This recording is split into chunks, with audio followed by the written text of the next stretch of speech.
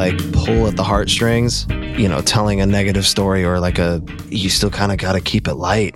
I think that's an editorial perspective, though, like what you're saying about background music and stuff. Like, oh yeah, no, that was But look, that's a fair look. That's a whole nother. Again, that's in my brain too, right? Where I'm thinking, like I'm trying. I mean, look, a lot of them, like, and if it feels like there's a third part of this conversation, it's because, but like the one that you and I are having, it's because there's this like ever present voice of Mitch in my head, because these are conversations I've had with him, right? And we're always spitballing and going back and forth about ideas. Like one that he had for a long time was us trying to figure out like a game show. And I watch like College Humor game shows on YouTube, which are pretty cool. I mean, I do like Game Changer and things like that. If you've never seen them, they're worth checking out. The College Dropout, I think, is now, or Dropout TV is what they're called on YouTube. But yeah, those guys are professionals though, right? Like they're like if Gramblings or any of those major comedy houses had a television show, right? It's like, yeah, almost SNL like. You've got real professional and like theater kids, yeah, doing things that are incredible and very entertaining. And that's one thing, right? And so like you're talking about putting music behind a sad story, and I think it drops that I want, like with the name like Brevity Box, my mind goes to random movies where there's references to a box. And the obvious one is the one that's been overused a million times and is still great. And that's Brad Pitt from Seven yelling at the end of the movie, What's in the box? Yeah, like of course you got to have that drop for a show with box in the name, right? Yeah. And then there's also like an old Weird Al Yankovic movie called UHF. I haven't seen that one.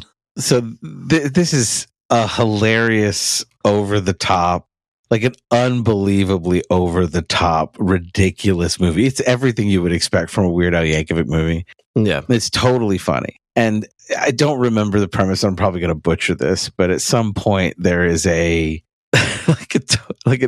fish market owner, like in the show somewhere in the line. He's just friends with Weird Al, and he happens to be where he buys his fish or something.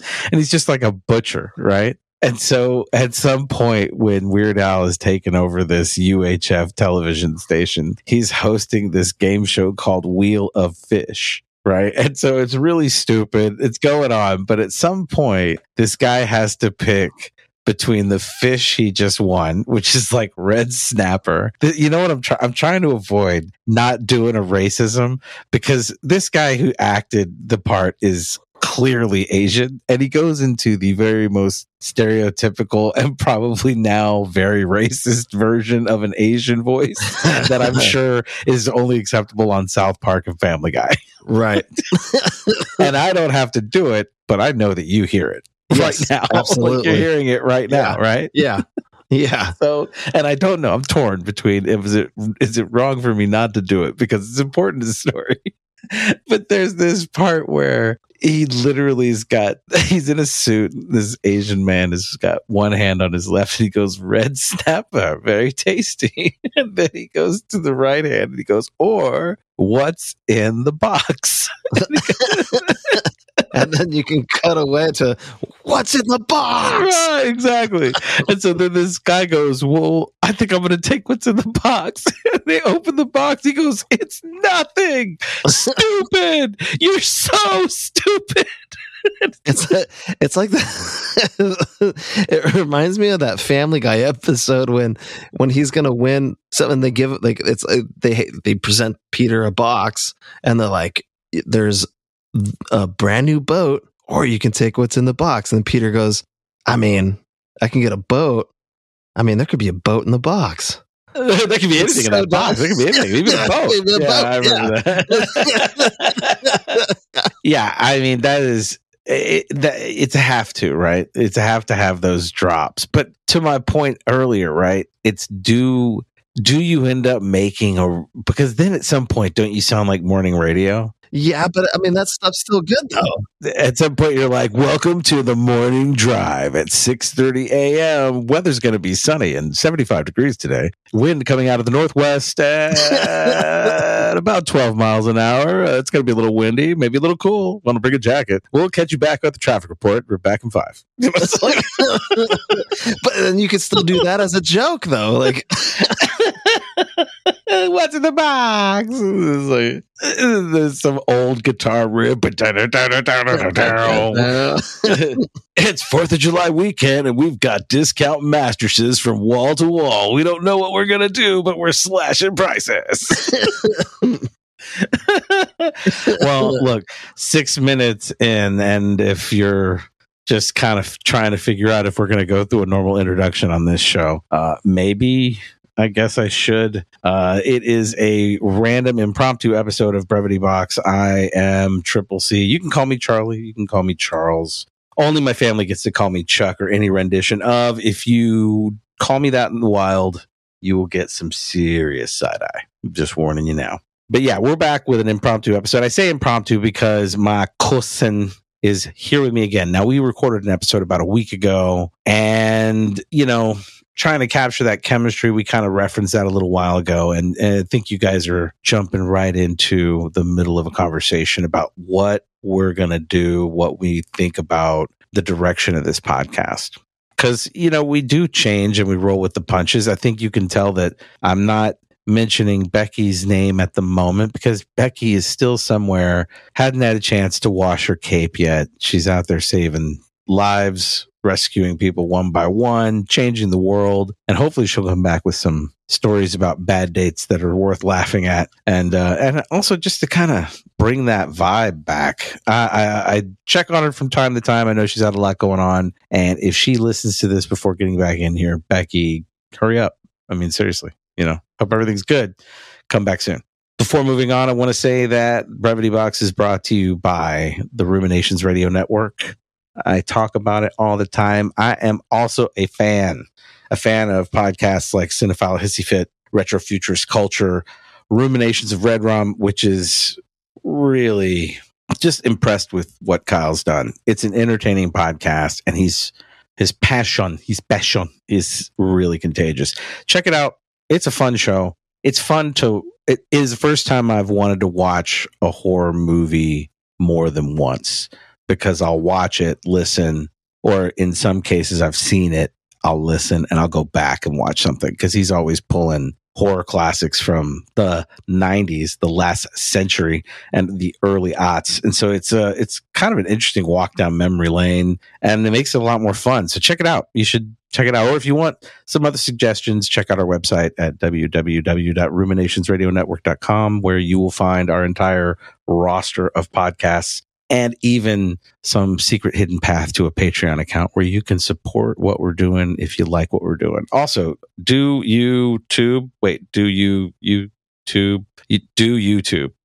do YouTube. Go to YouTube. We took an interesting approach. You should just type in Ruminations Radio Network on YouTube, and you will find a slow trickle drip of everything that we have put together since the beginning. It is a great way to survey our podcasts and how they've changed from episode 1.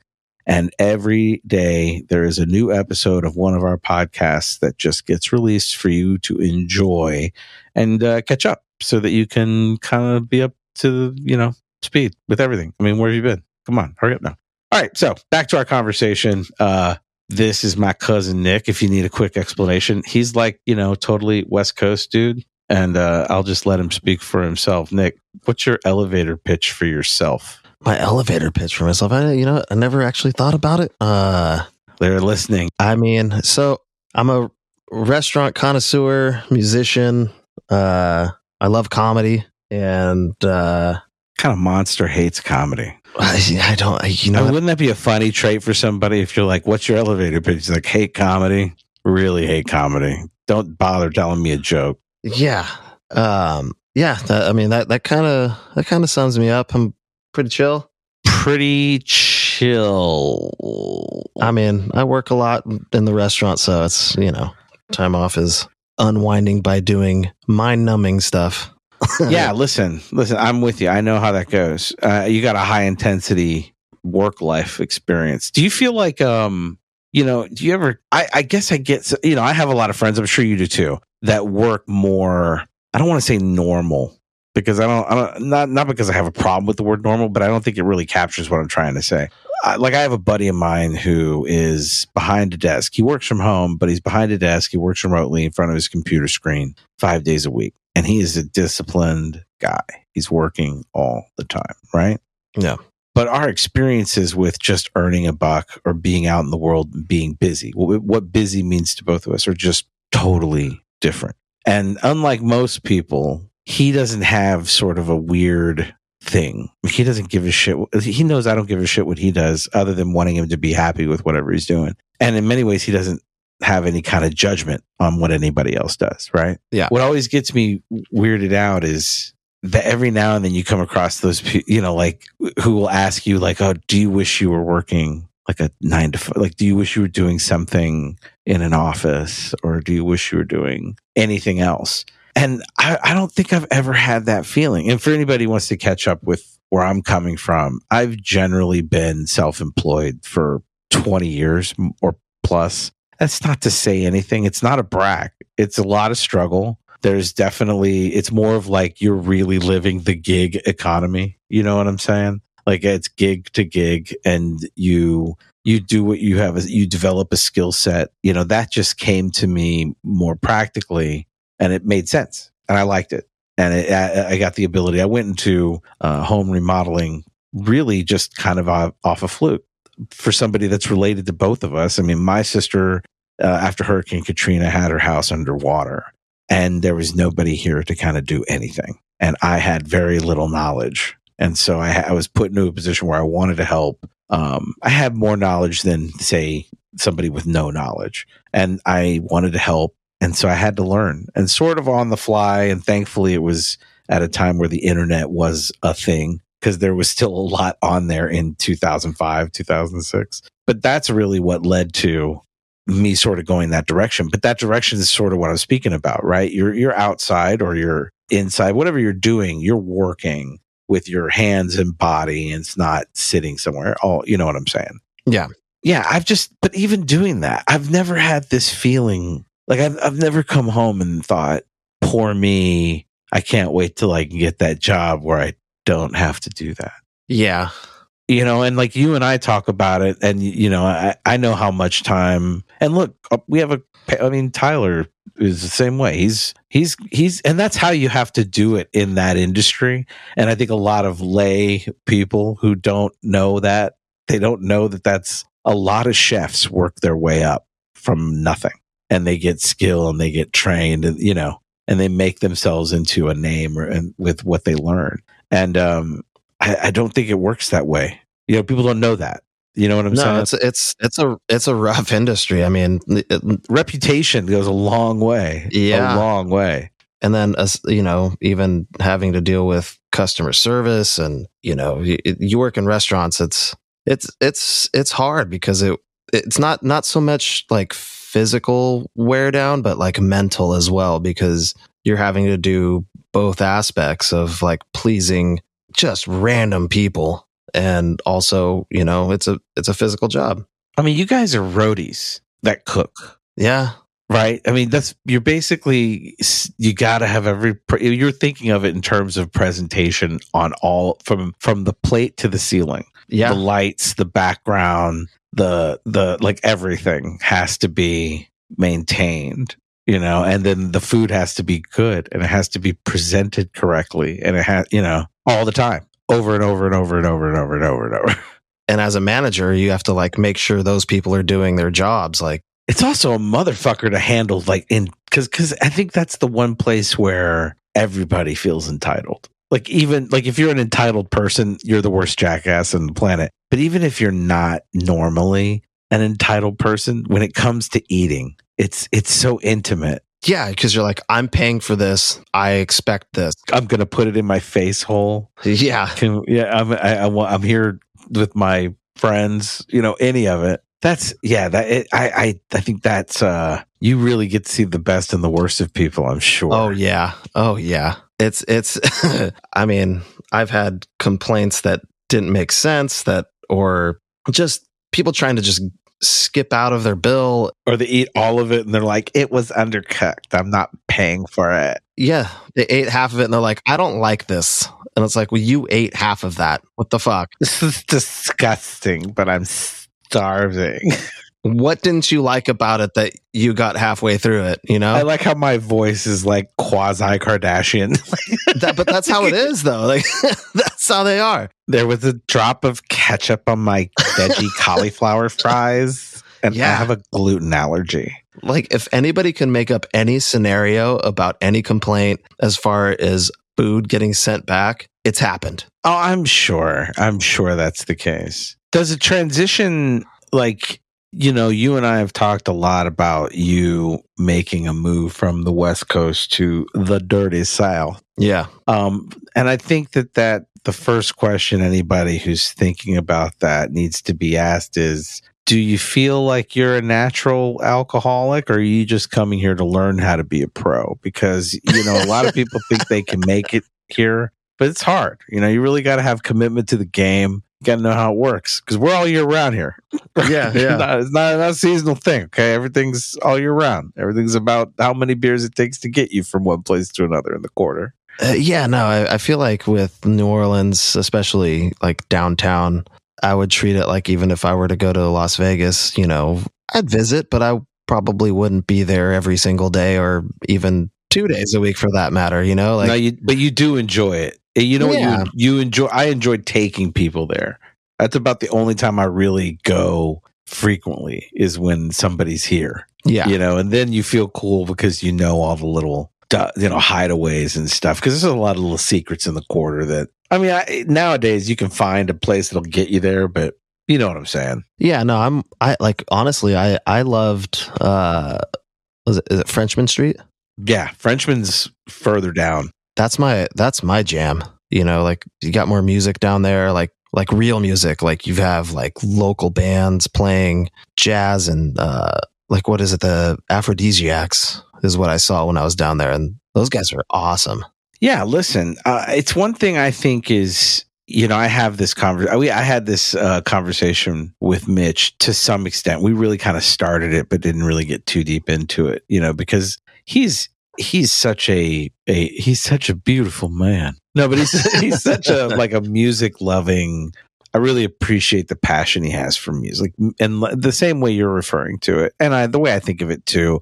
I think I'm a little more vague about how much I love live music or how much I appreciate it. But a lot of times my heart is just to tech, EDM, bubblegum, and you know, I mean, you get me with a disco beat, I'm stuck. You know, it doesn't mean I don't have deep rock tastes, but it's like, yeah. You know, I mean, don't get me wrong. I still like that, but yeah, I think he and I were kind of going down a pathway of, you know, kids don't appreciate music. Real live music's gonna die. AI's gonna take over. You know, we were kind of going on multiple streams of consciousness about it, and you know, my sort of intuitive reaction, being from here, like I can say that now, legitimately being from New Orleans, it's cities like this, and also cities like Tucson, but to a different extent, lesser extent, but still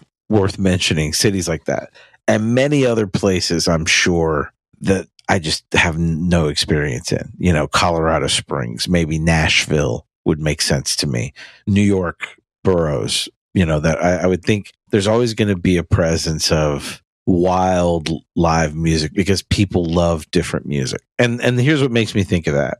You were talking about Frenchman Street, and Frenchman is a collection of smaller venue bars, and you can have many different types of bands going at the same time within 50 feet of each other. Right. So you walk 30 feet one way, you're listening to reggae and ska. You walk 35 feet further down, you're listening to metal. And then, you know, you go to the other side and you're listening to just like 20s style American jazz, you know. And if you go a little bit into the quarter, they have just great places where you can hear Dixie style jazz. I mean, these are people who know how to play the instruments. They love the music. I don't think a city with a place like Preservation Hall is ever going to lose the soul of the music. It may be them that keeps the embers alive of it if the mainstream has just kind of lost its way. But I just don't think it's going to go away entirely. At least I don't want to believe that it will.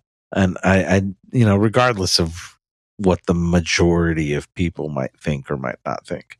I don't know if you agree with that, because that might be a different feel from where you are. I don't know what the music, the music out here it's so, I mean, you're either doing cover bands or you have to play these just like the music sucks out here. It really does. Like you don't have, like when I was playing in bands, you got like you would be able to play at a bar or at an establishment to where you'd play with like 4 or 5 other bands who were playing different music, and it's just lost its luster out here. You have to be like either signed by a label or you've got to just be like killing it. And you don't get to hear those small bands anymore that just really have the love and passion for music. And so it's hard to go to places because if you just go to a spot they're just either covering or they're playing just like pop. It kind of feels like they're taking it, like it's changing the order of how it used to go. Like it used to be these guys would get together and play and they just want to get exposure. Right. And they try to get exposure through the live experience. Exactly. But now it's getting to a point where their exposure is YouTube. Exactly. So like literally the garage band will go through, like a successful garage band would seem like nowadays the journey is going to start on like TikTok. Yeah. And that's the thing. It's like if you were to go to a spot down here, it's like, how many followers do you have? We can't book you. It'd be a 30-second drop. Yeah. Right. It'd be a 30-second drop. People start following you on TikTok. Then they click the link to go to the YouTube video. They see the video. It goes viral. Then you could start booking gigs. Yeah. And maybe that's just me being old school because I've had, with D Piazzas, the guy just gave us a shot. I didn't even give him a demo. I was just like, just let us play. And he was like, you got it. And then we played there for like 4 years, but now it's like, how many followers you have? Right, because there's monetization now. Yeah, it's all monetized, right? Like they're gonna surf your wave if you're bringing in a bunch of followers, and they're gonna let you do the social media work. Yeah, that's what I love about Frenchman Street is like I feel like walking down there, like seeing just a couple of bands that I've seen in there, and they're small time, and I end up following them on Instagram, but like they're great musicians, and I that's one thing I have about the music is I feel like there's a lot of untalented people that are like being shadowed by really talented musicians. I mean, that's not new though. No, I know. Right? I mean, that's been that way. I think it's just getting worse. Well, I mean, I think I still contend that social media works both ways. Like we're seeing more of the bad that was already there, but we didn't see it before. Yeah. You know what I'm saying? Because now we're seeing it. We're just seeing it. Like, I'm sure there's more of it too, but I'm sort of reluctant to be overtaken by that. You know what I mean? Like, oh God, it's terrible. It's just everything's getting worse. It's yes, but I also think we're kind of more aware of the bad. Yeah. Like the social media saturation is always seems to be the culprit for so many. Of the roots of those feelings, no matter what you're talking about. Right. Like there's always been crazy fucking people. Just, it's only been in the last 23 or 25 years that we've given them a contraption to speak to the world. Yeah. Yeah. Hey, crazy person. You don't have to just talk to yourself on the street anymore. You could share it across the internet. First, steal a phone. Next, go trade it in for a phone of your own. Yeah, I mean, it is sort of like I do, like anytime I'm talking to somebody about any political story or shootings are a tricky one, but it is kind of one of those things where I'm positive there were shootings that we didn't hear about because they only made it to local news for a long time. Oh, yeah. It wasn't until social media and Facebook, and it was just like, And you got, so I kind of get it that that's really hard for people to compartmentalize, right? Or to really, and it's a weird ask because it's not in the fine print of like Facebook to be like, now stop and think about this every time you read something. Like they're not asking you to do that. So, I mean, you get to see a lot of people going like, I read another story. That's like, it's all going to shit. It's like, okay. It's been going to shit for a long time. We just haven't had the access to it. So, yeah, I mean, like it happens. Yeah. I really think it's interesting because I think exposure builds a weird comfort. And I think a lot of times the most animosity comes from people who have no exposure to the other. Yeah. You just have no tolerance and no exposure to somebody kind of just being there. I had it in my head that like a funny bit would be like, I couldn't get the what the two normal guys would be doing, but it would almost be like a Key and Peele bit where you could see people of two different opposing political views just going nuts, yelling at each other. Yeah. But further off, there's just like two dudes getting something to eat at the same hot dog stand. They're both wearing clothes that are definitive of what they believe, but neither of them references it or talks about it. And the other one's like, "Hey, is that ketchup? Yeah, could you hand me? Yeah, it's oh man." I'm like, they like the whole time they're not really there. They're kind of there, but they're not there for that, Right. And they're just sitting there and almost having the same laugh. Like the whole thing is just to show that they really don't give a shit about each other's views. Like it's like it'd be the same as if I showed up and I'm wearing a Saints jersey and you're wearing a Raiders jersey, right? Oh, I would never do that. But you get what I'm saying, right? I know what you mean. Yeah. Or rival teams, whatever the rivalry is. It's not, I mean, look, we do the same thing with Atlanta. Things get violent. You always hear those stories about like some dude pushed a dude over the rails. Like, okay, bro. But what's funny is like so the last time I was out there, I went to the Saints game and they played Tampa Bay, which the Saints lost. Yeah, the Saints lost and it was Jameis Winston threw 3 interceptions. It was bad. Yeah. It was bad. Jameis.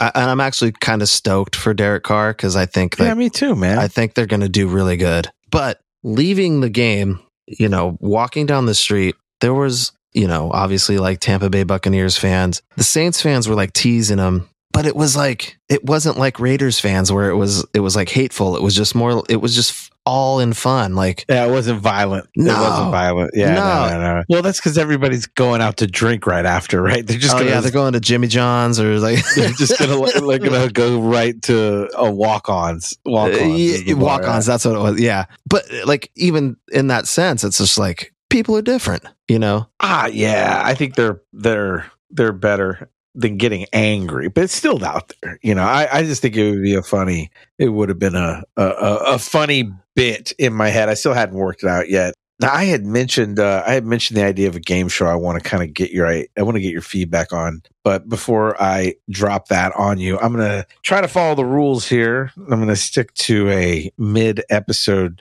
break, and I'm going to take this opportunity to tell anybody listening first to subscribe. Do I say smash the subscribe button? It bothers me that people say smash the subscribe button, but I find myself saying smash the subscribe button. So I'll save my self-loathing till after I get off the mic. The thing I want to talk about is our YouTube channel again. I think we're just really proud of the fact that we were able to produce enough content to give you a new daily episode for over a year that's coming. Check us out.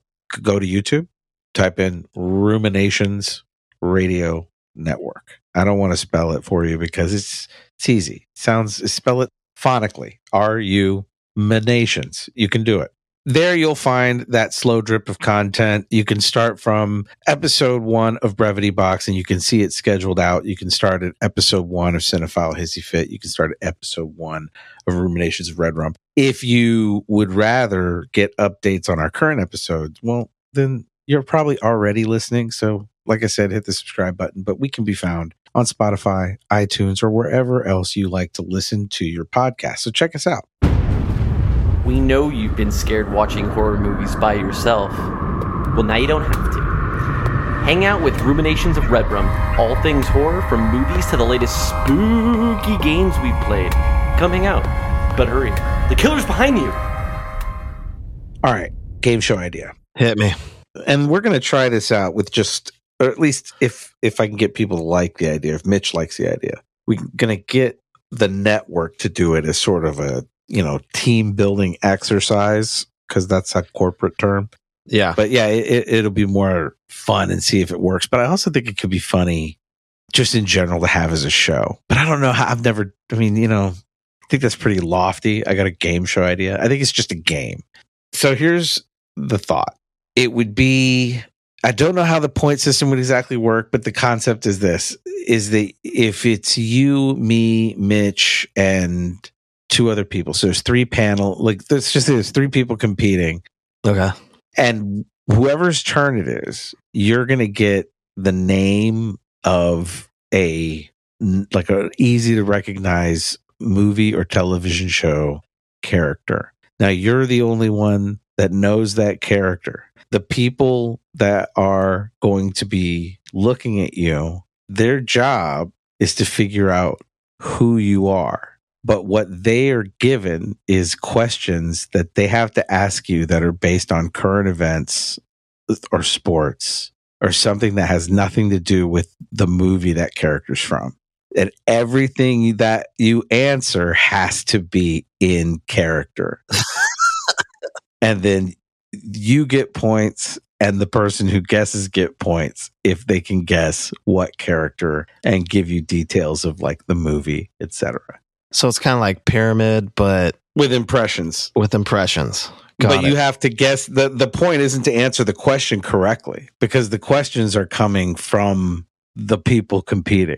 Got it. Right. But it would be if you can imagine, let's say yours was Willy Wonka, and or an Oompa Loompa from Willy Wonka. Right. And I'm said, today, the FBI and the Department of Justice indicted a known whistleblower for the Republican Party who's been on the run and is wanted for espionage and being a spy for the Chinese, as well as brokering military arms and Iranian oil to China.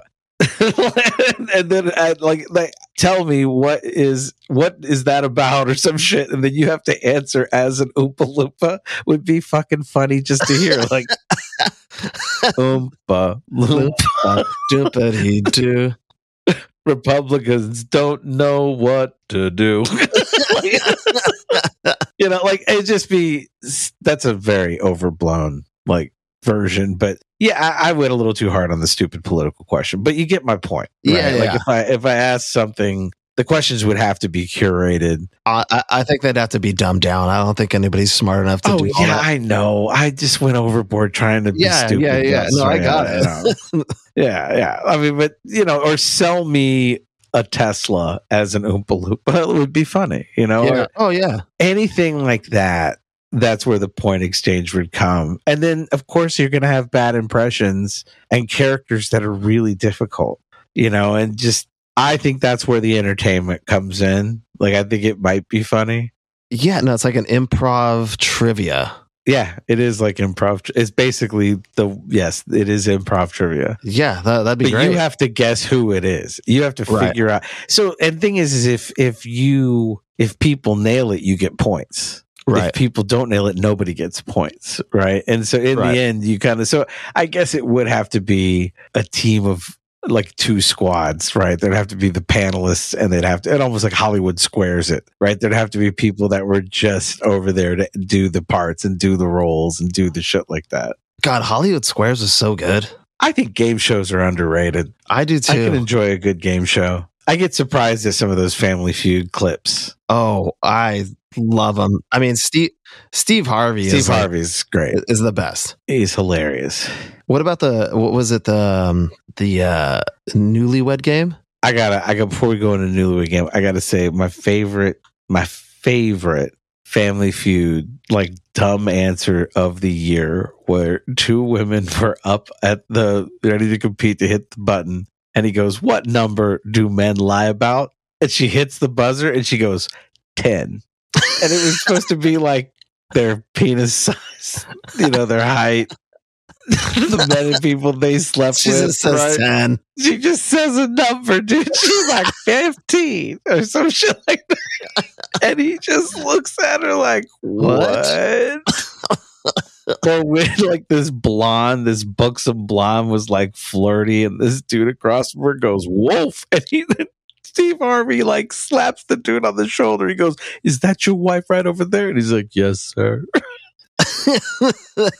He's like, you about to get divorced. He's like, exactly. Yeah.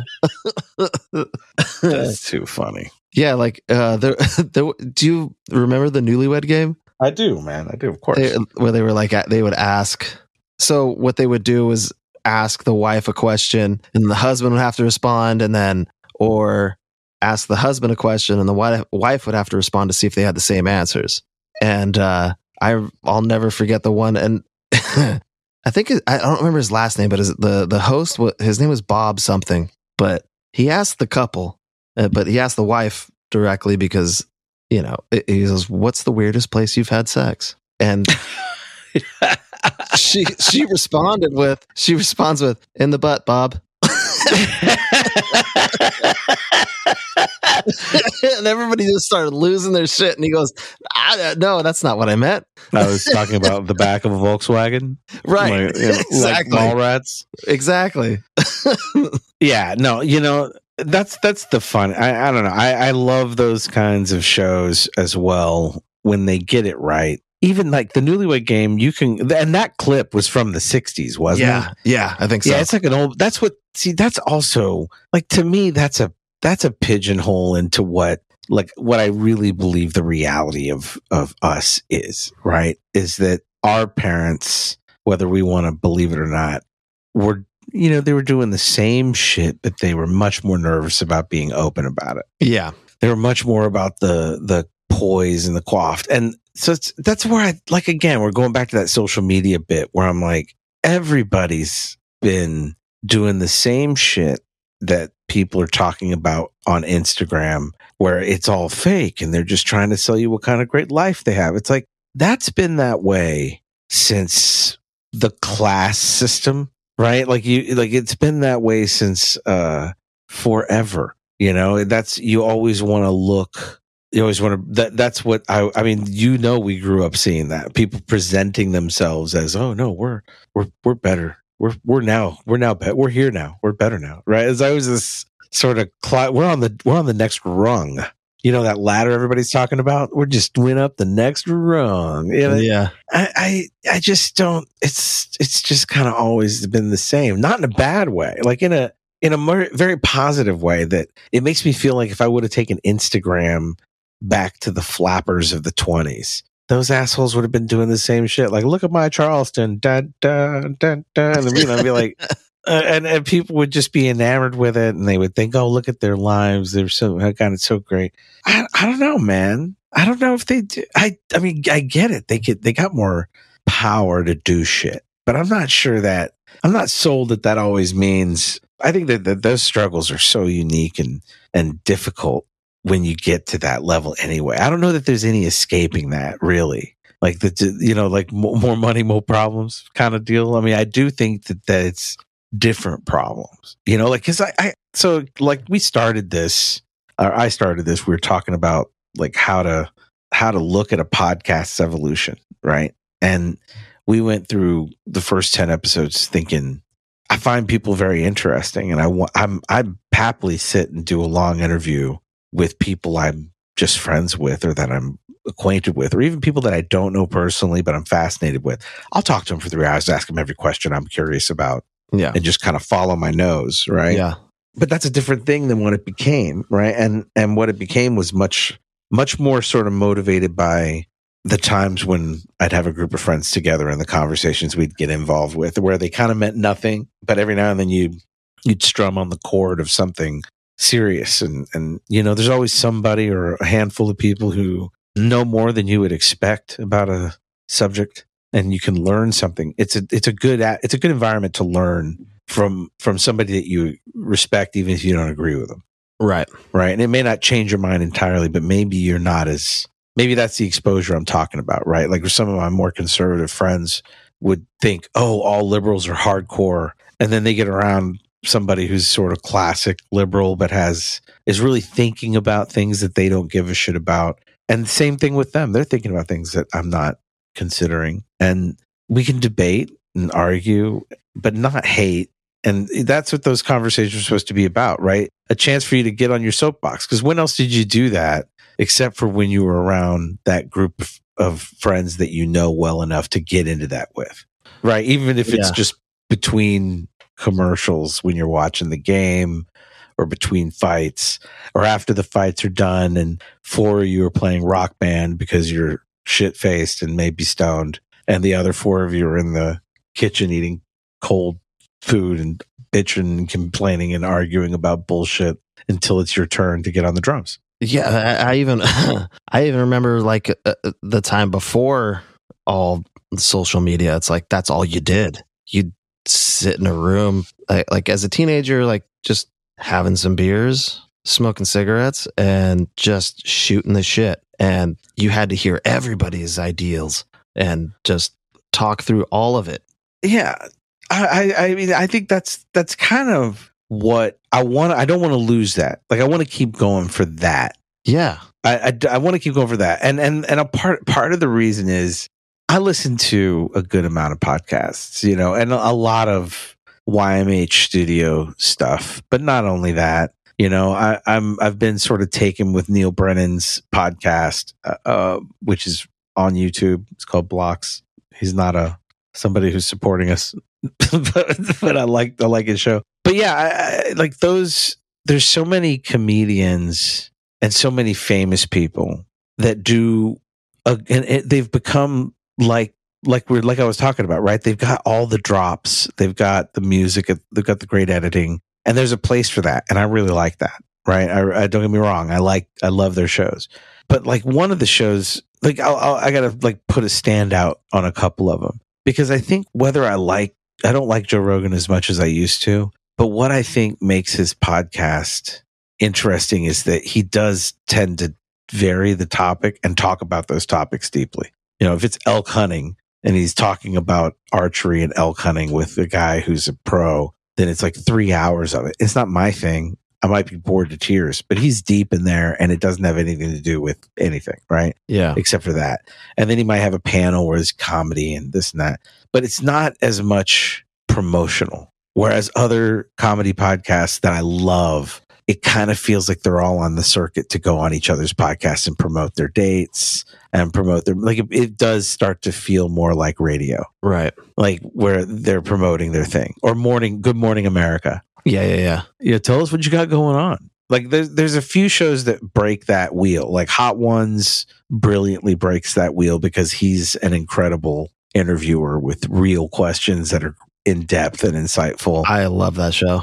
But also the food disarms so many people that you get to see something that, like that poise that we were talking about before, just kind of melts away, you know, when you start seeing them break into a sweat and trying to keep their and some of them are just pure focus and blow you away. Yeah. But that's sort of what I'm trying to say, is it like shows like Hot Ones, shows like It's Always Sunny in Philadelphia, the podcast. I really think what makes that podcast special is it does contain that element of 3 dudes who've known each other for 20 years and they clearly don't agree on everything, but they love the shit out of each other and they laugh at the fact that they have some friction. Nobody's precious about it. Yeah. And it is most of an hour-long show for them will not be about talking about the episode that they're supposed to cover. It'll be talking about the things they went through and what they were learning and where they were. And I think that that's sort of the same thing. You know, you're seeing a real genuine connection. Yeah. Maybe that's what we're touching on, is with so little of that being commonplace, like it was back in our day. You know, like back, it's not as common as it used to be.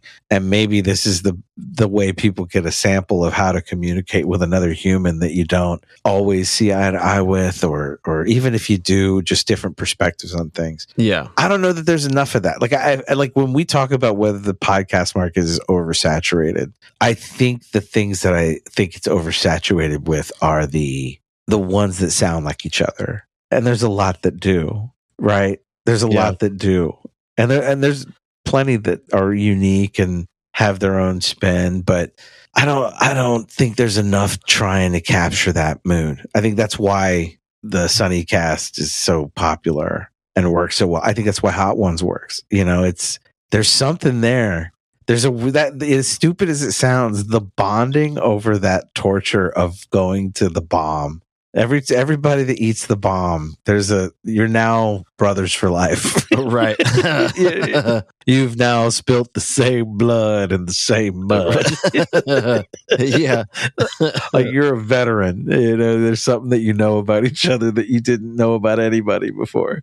That's what it seems like. But yeah, I don't think that that's captured very often. I think it's kind of, you know, I don't know if anyone will hear the last conversation you and I had about this, but we were talking about that in reference to Two Bears, One Cave. I mean, Tom Segura is hilarious. Bert, also a very successful comedian who I personally find less hilarious, but 100%. Yeah, when they're on there together, I can enjoy the show a lot. And it's really their chemistry that sells it. And why it works is because they're friends and they just know how to. They're so opposite and they're friends, but it's Tom. Tom gives you permission to love Bert for his flaws because he's so patient with him. He does, right? Yeah. And he does make fun of him, and he's sort of the voice of that anxiety in you. If you're like me and totally just have this, like I immediately feel myself getting irritated. And almost with any other podcast or interview, like I saw Bert on Rich Eisen and fucking felt cringe. He's the same guy. Yeah. Right. It's the same guy, but I was uncomfortable for him in that one. I was just like, I thought it was a little cringy. But then he goes and he's with Tom and it's funnier because he doesn't seem out of place. He gets to be in his natural environment. Bort Kirshner, whatever his name is. And then and Tom gets to kind of keep him in check for the most part. But even then, Bert's always interrupting him.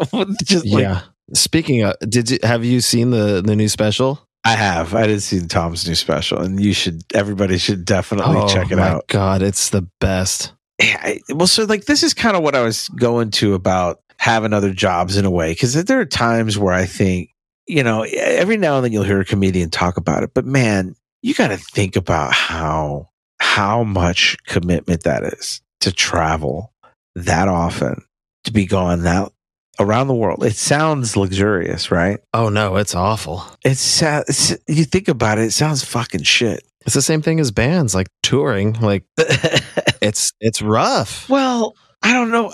You know, that's where you kind of think, you know. I mean, I would say like comedic wise, it's probably a lot easier. Yeah, that's true. But it's kind of the same thing though, right? Because if you're a rock star and you go out, you have to always be the rock star. And I think if you're the comedian, don't you feel like, I was thinking about that the other day, at some point, don't you just think somebody like Tom craves a serious conversation? Maybe not with random people, right? But there's got to be somebody that he calls and he's like, I just want to talk about geopolitical events.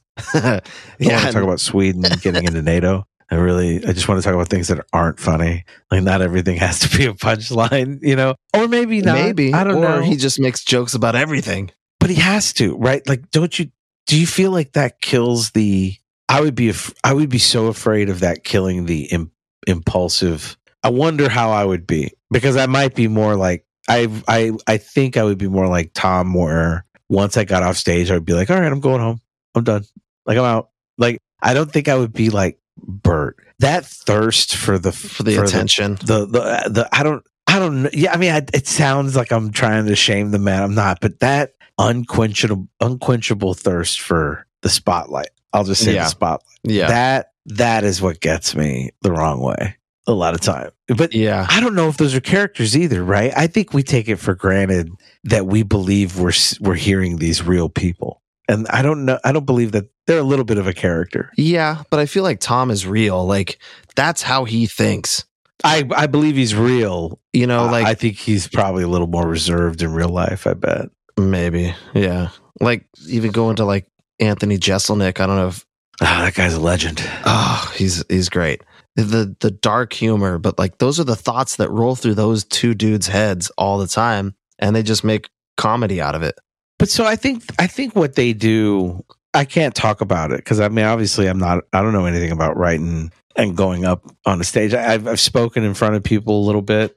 I just think the idea of I have a lot of respect for what they do because, like, using Tom as an example, that guy is a machine. Like, he really does manage his studios. He's on, he's banking episodes for 2 podcasts that he's the lead of in between his touring.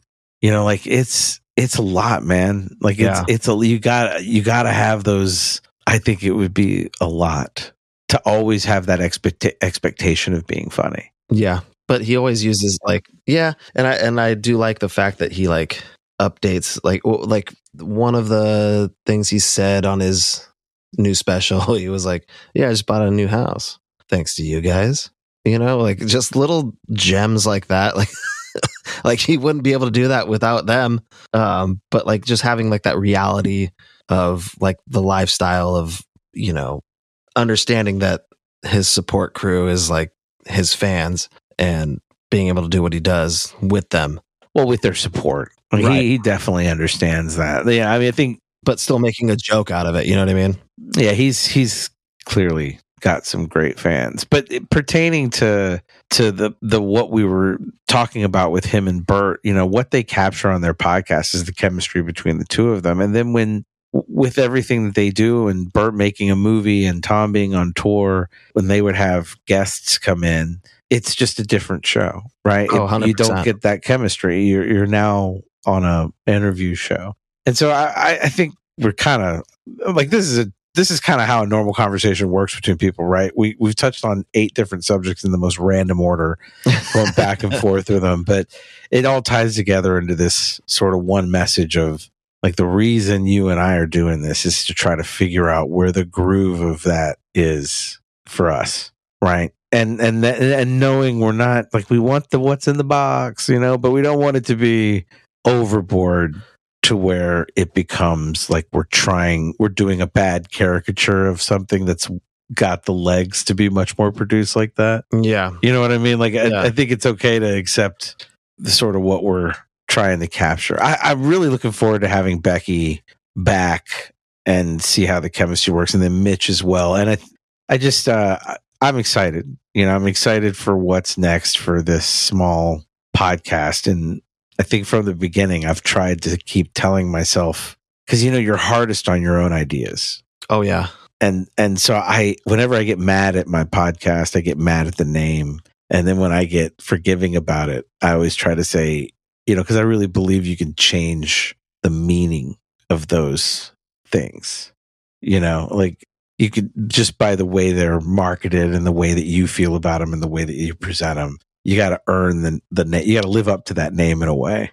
And so that's what I keep telling myself is you got to live up to that name. Like, I mean, think about how now, like, Grogu is in lexicon. If I would have wrote those letters down on a piece of paper and gotten you to say them, you would have thought I was having a stroke or that was the most uncool word on the planet. But Disney makes it into Baby Yoda, and now everybody's like, oh, Grogu. Even me.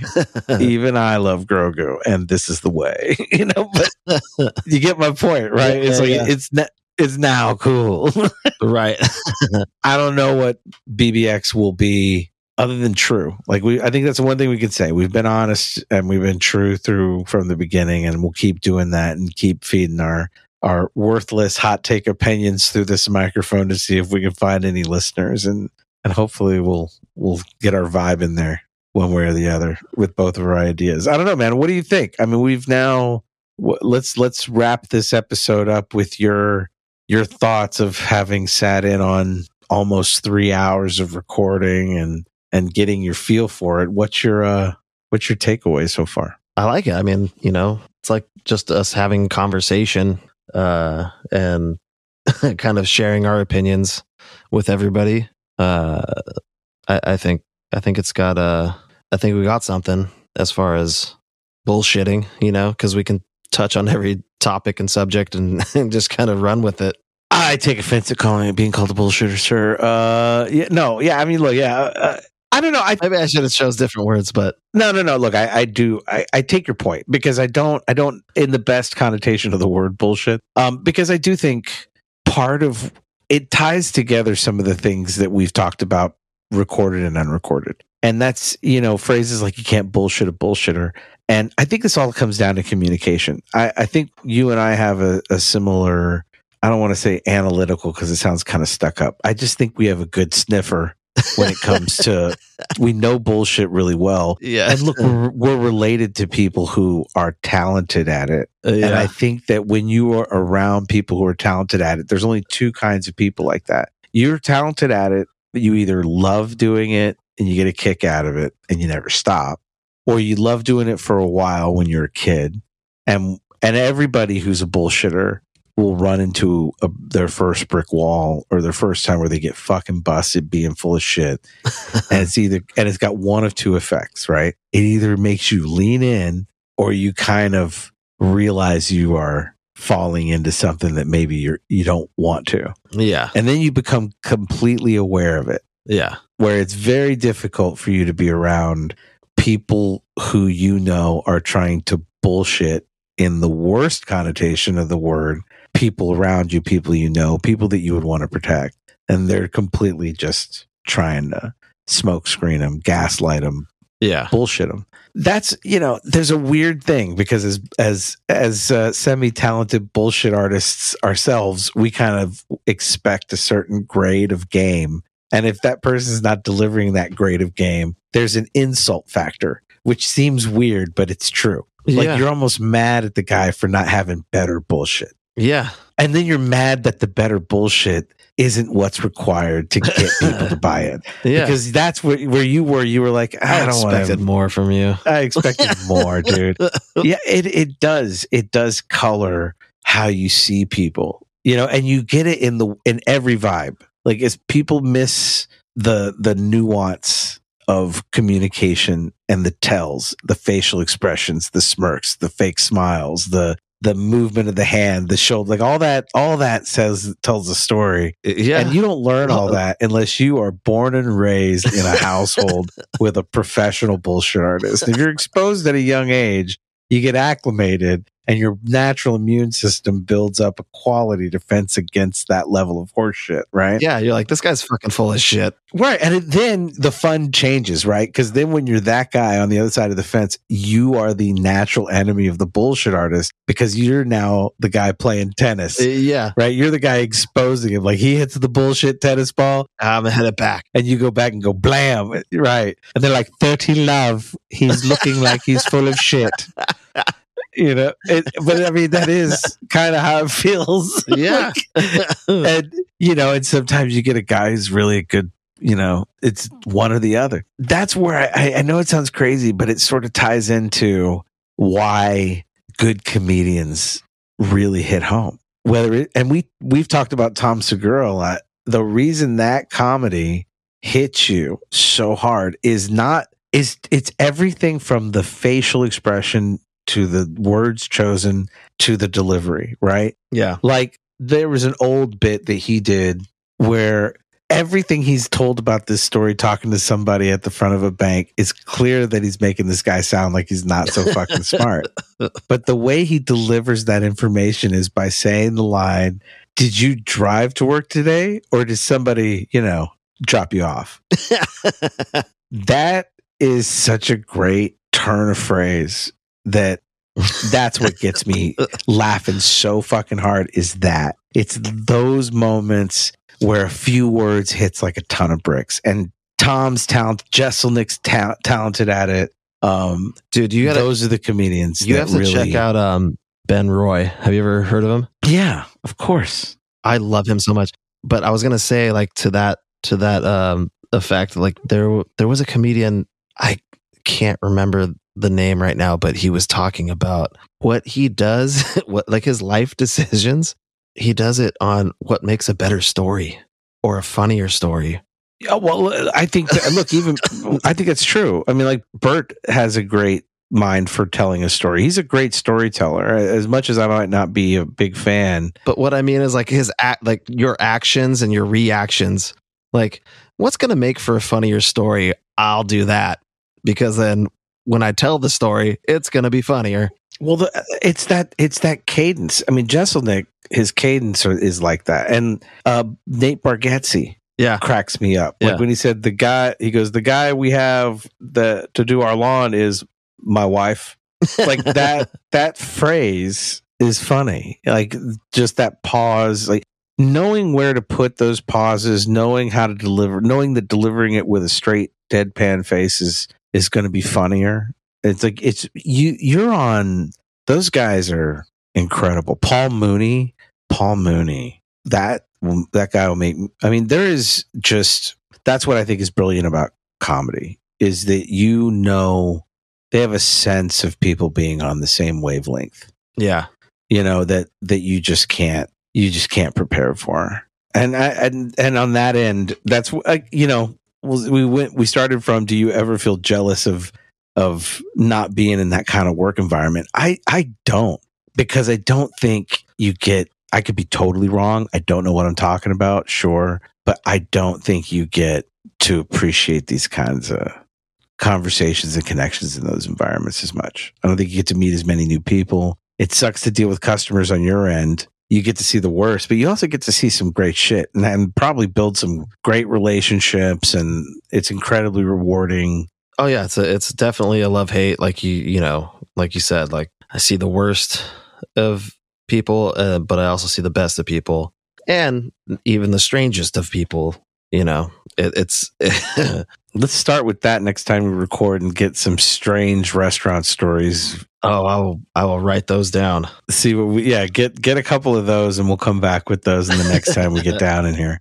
All right. Well, look, I've had a lot of fun, Nick. We're going to do this again. For everybody listening, the subscribe button is right there, and there's a bell that, I'll be honest with you, I rarely click, but when I really like something and I want to know when a new episode is available, I hit the little reminder, so it'll go out of its way to let me know a new one is there. I wouldn't say we're starting over. I will say we're rebuilding from the inside. We've been out a few episodes, but we're sort of back in the swing of things. Soon, hopefully, Becky will be back with us. Mitch will be back with us. He is touring Europe. So we basically got two people saving two hemispheres of the world at the time. You're welcome. Don't ask what they do. It's top secret. Remember, Brevity Box is brought to you by the Ruminations Radio Network. The Ruminations Radio Network and all the podcasts therein are brought to you and sponsored by Area 42 Studios and Sound. Please check out our website at www.ruminationsradionetwork.com and look for our next episode soon. Take care, everybody. Bye.